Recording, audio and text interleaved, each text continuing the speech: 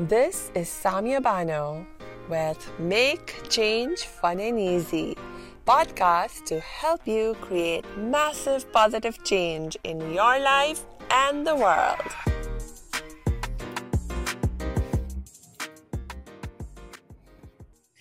Hello, salam, shalom, namaste, sasyakal, aloha, hola, ciao, and bonjour. It's so good to have you back with us and to welcome back Neil Rosen, life coach, school counselor, and psychologist. Welcome back, Neil. I'm so happy you're back. I'm happy to be back. I had a lot of fun last time. Yes, we talked about increasing self-confidence in kids, and we talked a little bit about how you can use lessons from swimming and apply them to your life, because among other things, you're an awesome swimming coach. And I just had a lot of fun with all of that, and I'm so glad you're back. And I believe today we're going to dig deeper and talk about self-esteem and friendship. Yes, I think these are two important concepts that sometimes are not addressed in schools and not addressed in our society. And I think people need to have good self-esteem in order to have a healthy lifestyle. Yeah. And so how do you actually define self-esteem? What is self-esteem? Well, good old Maslow had his hierarchy of self-esteem. And, on the bottom of that triangle, the base, the foundation was the necessities to survive. So it was food, water, shelter, and then you go up on his thing, and at the peak, it's that you've reached kind of like self-actualization, which only a small percentage of people actually get to that stage. So I would say some of our philosophers are there. Gandhi, I think, would be there. Maybe Martin Luther King would be in that category. I think some of our leaders, maybe like Buffett, I think's there. I think Jack Canfield, who I want to talk about again, I was listening to him on, I think it was a YouTube. He talked about things to build up your self-esteem, and I wanted to share some of those points with our listeners today. So one of the things that he talked about is the ability to take a risk. If you don't take a risk, you're not going to grow as a person. And there's so many people, including myself, at times in my life where I was just stuck. For some reason, it was ingrained in my head that I was not a good writer.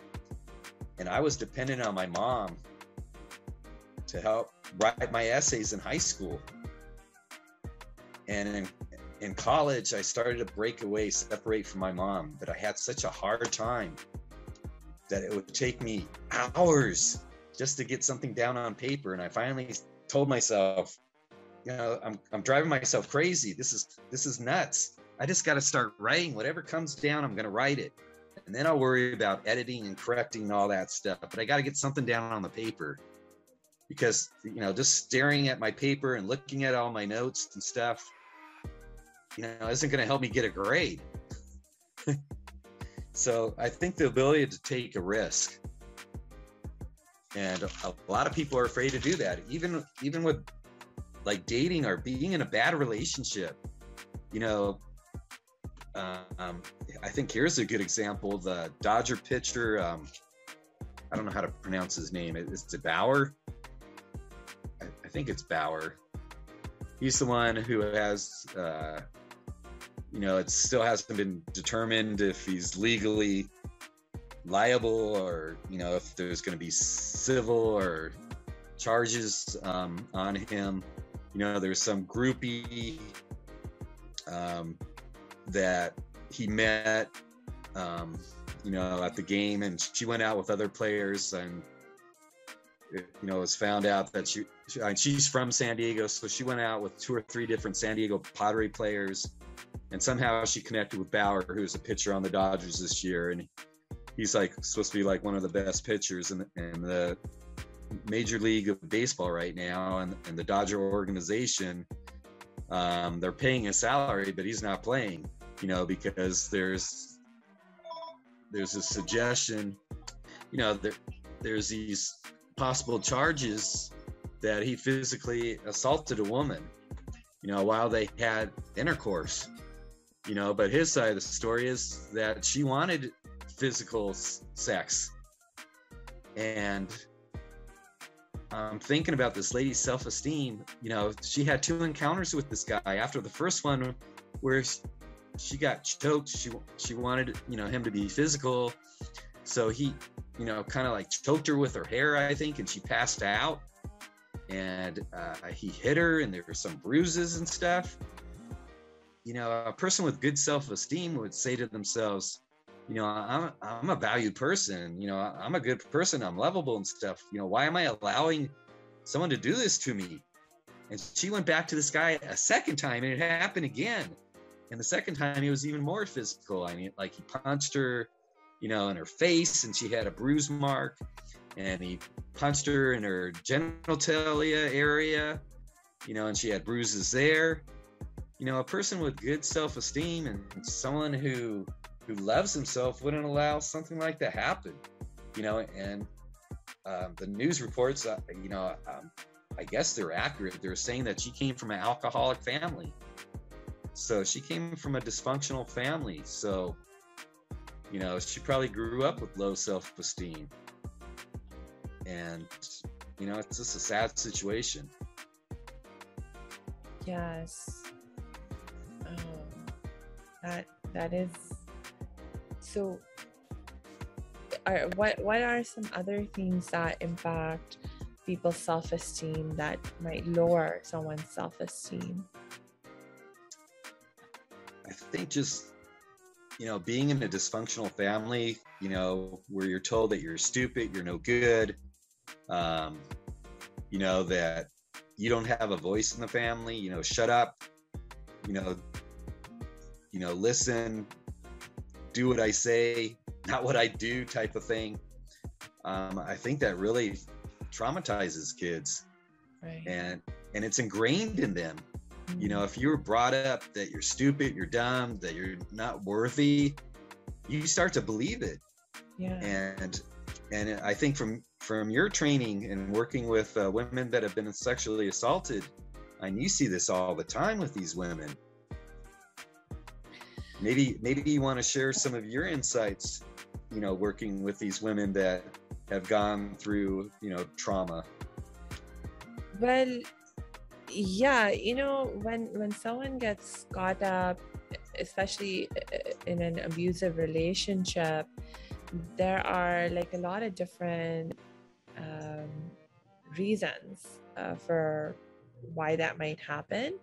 And oftentimes, one of the things that I learned is that, this can happen to anyone. It's not like oftentimes we hold a stereotype that, these people who are stuck in abusive relationships, there's something wrong with them, in the sense of, like you were saying, many of them, it's true, they have histories of, experiencing different kinds of dysfunctional relationships or prior abuse and things like that. But that's not always true. There are a lot of people who get caught up in abusive relationships because it's part of the nature of the relationship and the dynamic. Like in a lot of cases, like when like people just don't recognize the sort of, like, you get into a relationship and you have good intentions for yourself, and you want to have a happy relationship, you want to be happy, And that's the hope with which you're getting into the relationship. But you may not recognize unhealthy behaviors or patterns of behavior in the other person. And by the time you recognize what a problem they are, you're in so deep, and it becomes really difficult to get out. At that point, you've been there's this notion of gaslighting that we talk about,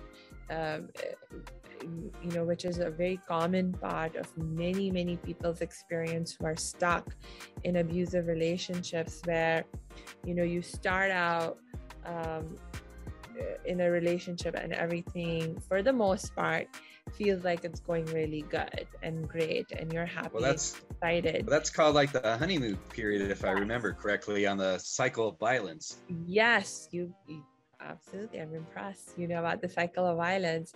And oftentimes, when you're first starting in a relationship, you don't know then it's a cycle.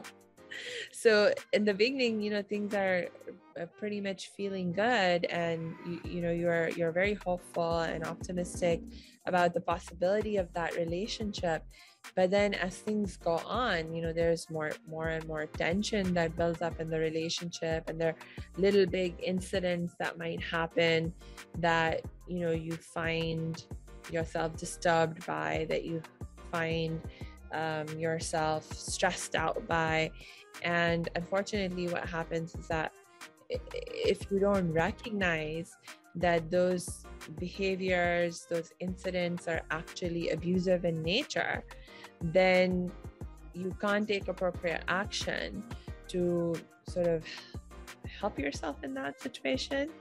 And a lot of times, because of that, you just you're doing your best to try and resolve things and keep the relationship going, because you've already invested so much in the relationship.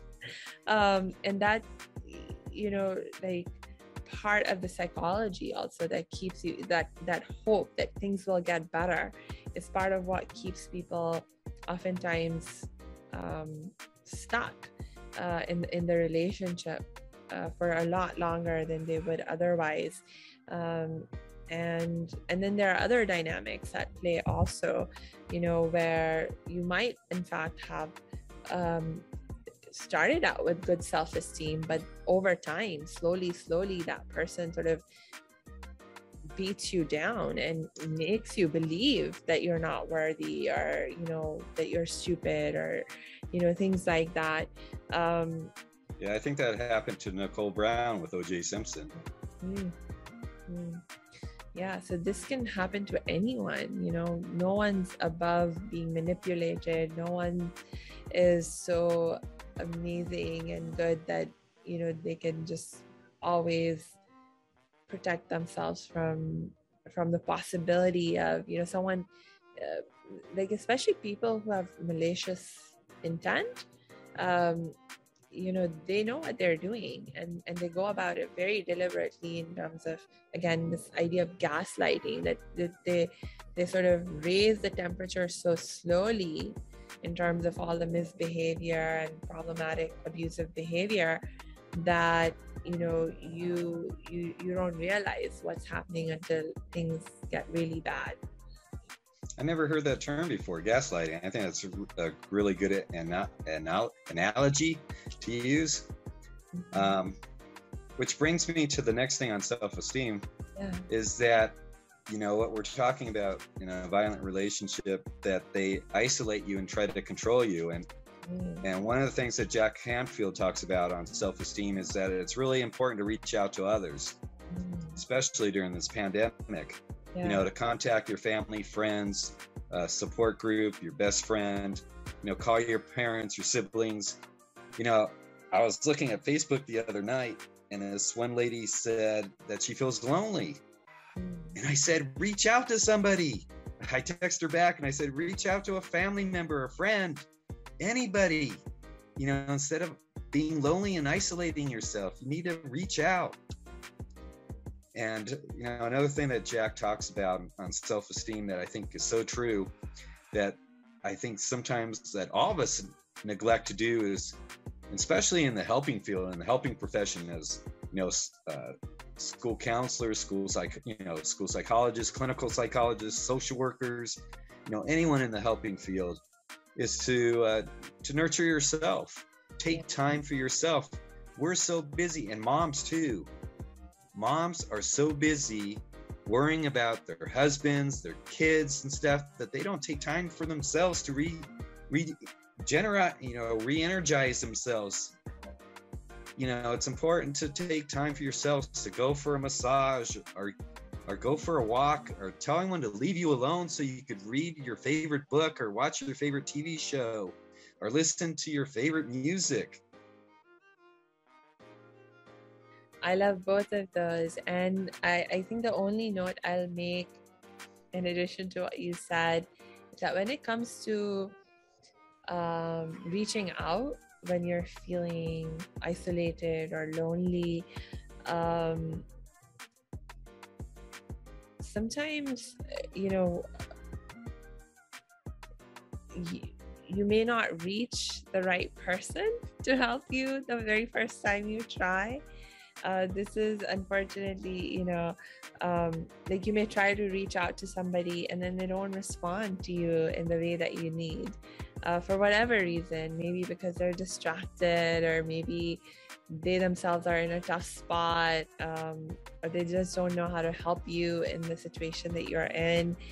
And that can feel really discouraging, and that can really be disheartening.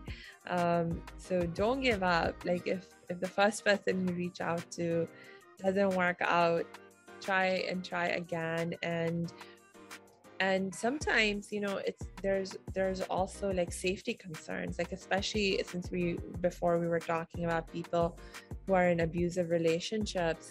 The fact that the reason why they're isolated is not because they wanted to be isolated, it's because their abuser has created circumstances very deliberately, and made it difficult and sometimes even dangerous for them to stay in touch and stay in contact and reach out to other people for help and support, because that's part of how the abuser continues to keep you under their control, right? And so sometimes there are serious safety concerns, especially for people who are in abusive relationships, in terms of reaching out for help. And it's still really important to do what you can in that context and reach out when you can in a safe way. And I'll go ahead and include some links in the show notes for resources for if you are stuck in an abusive relationship and you need some help and support. Sometimes when you just reach out to friends and family, they have good intentions, but they don't, because they don't understand the nature of abuse. They don't understand the risks, safety risks that you might be facing. They can end up giving you bad advice that backfires. And so it can really help to reach out to people who really understand about these things and can provide you some support in a professional capacity. So I'll be sure to include some of those links. Oh, that would be great. Show notes. Yeah. I think that'd be great to share these resources with our listeners.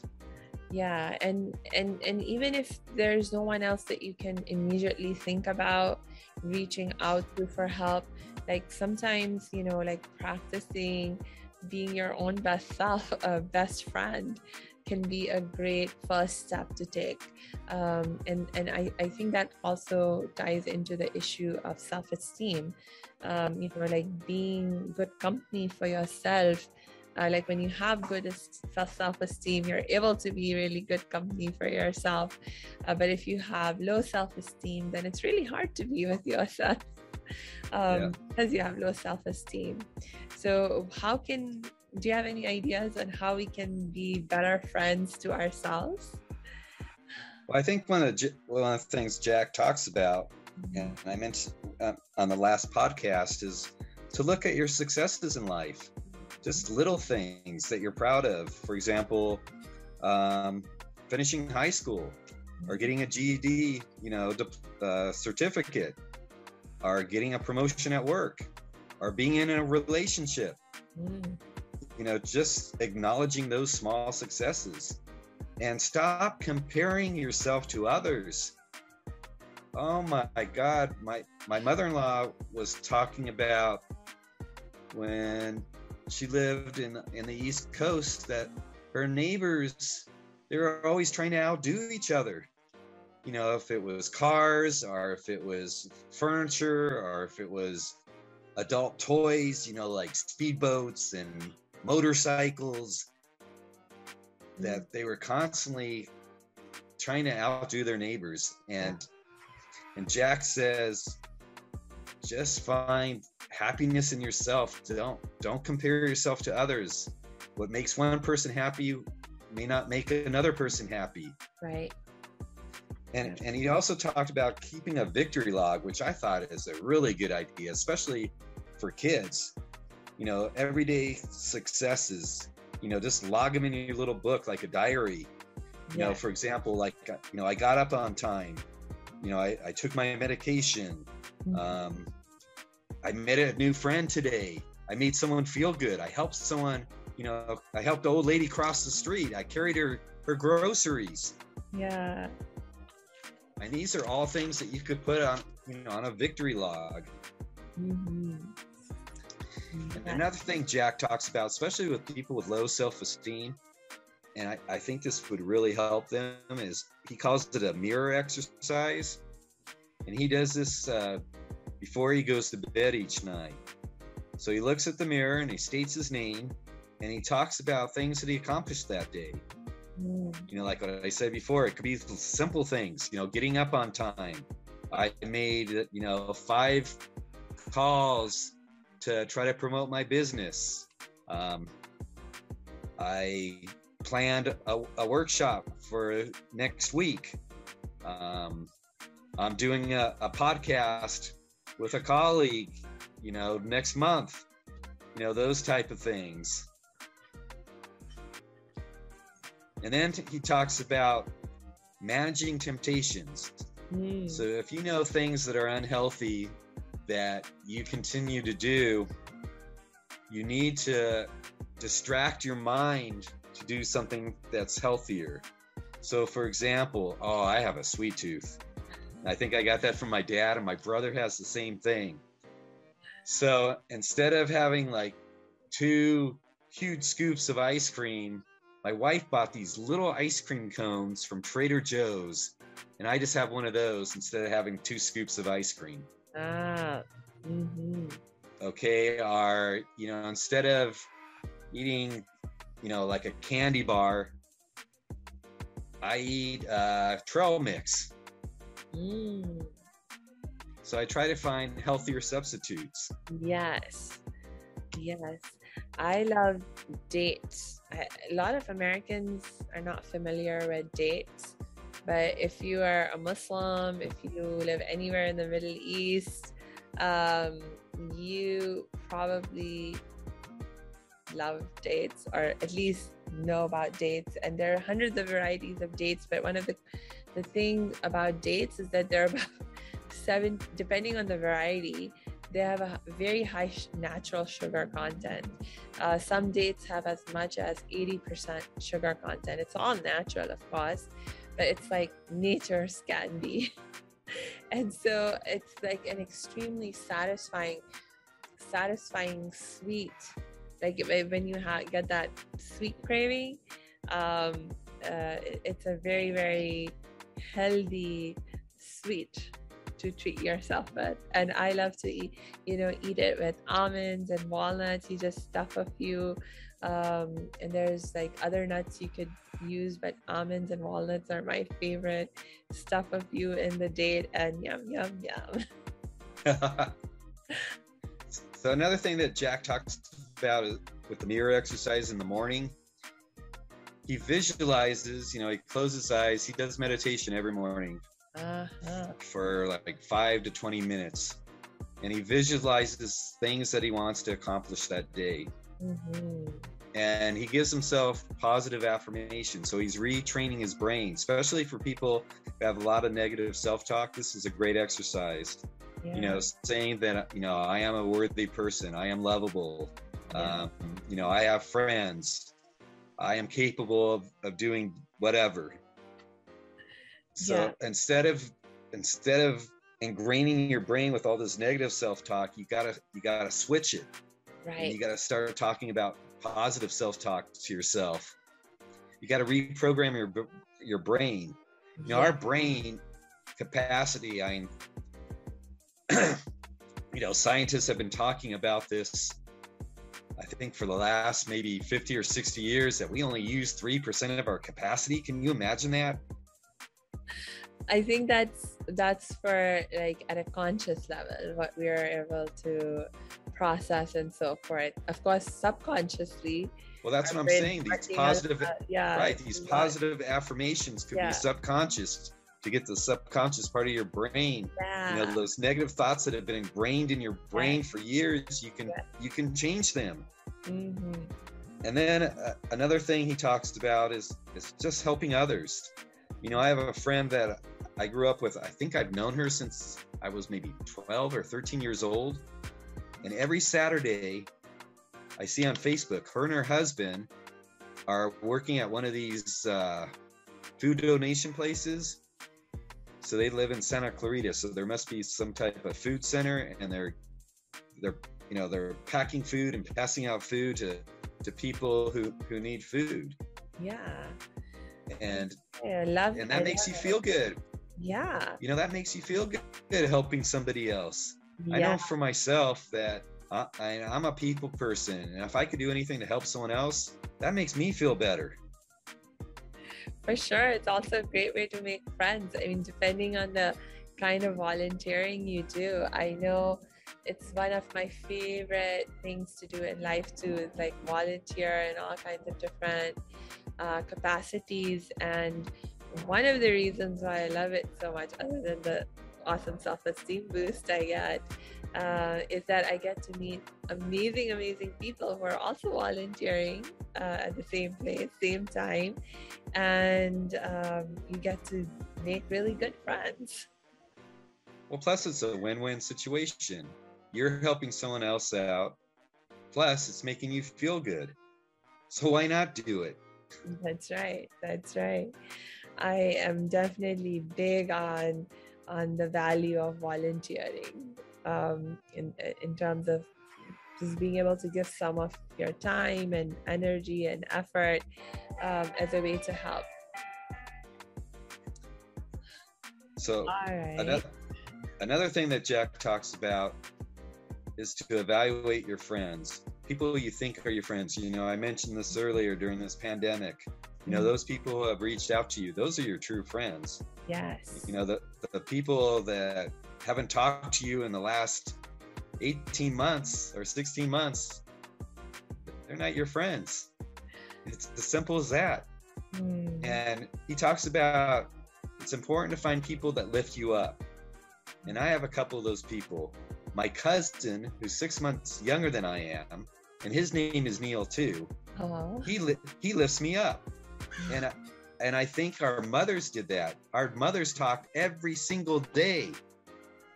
My mom would talk to my cousin's Neil's mom, my aunt, every single day, because I think they lifted each other up.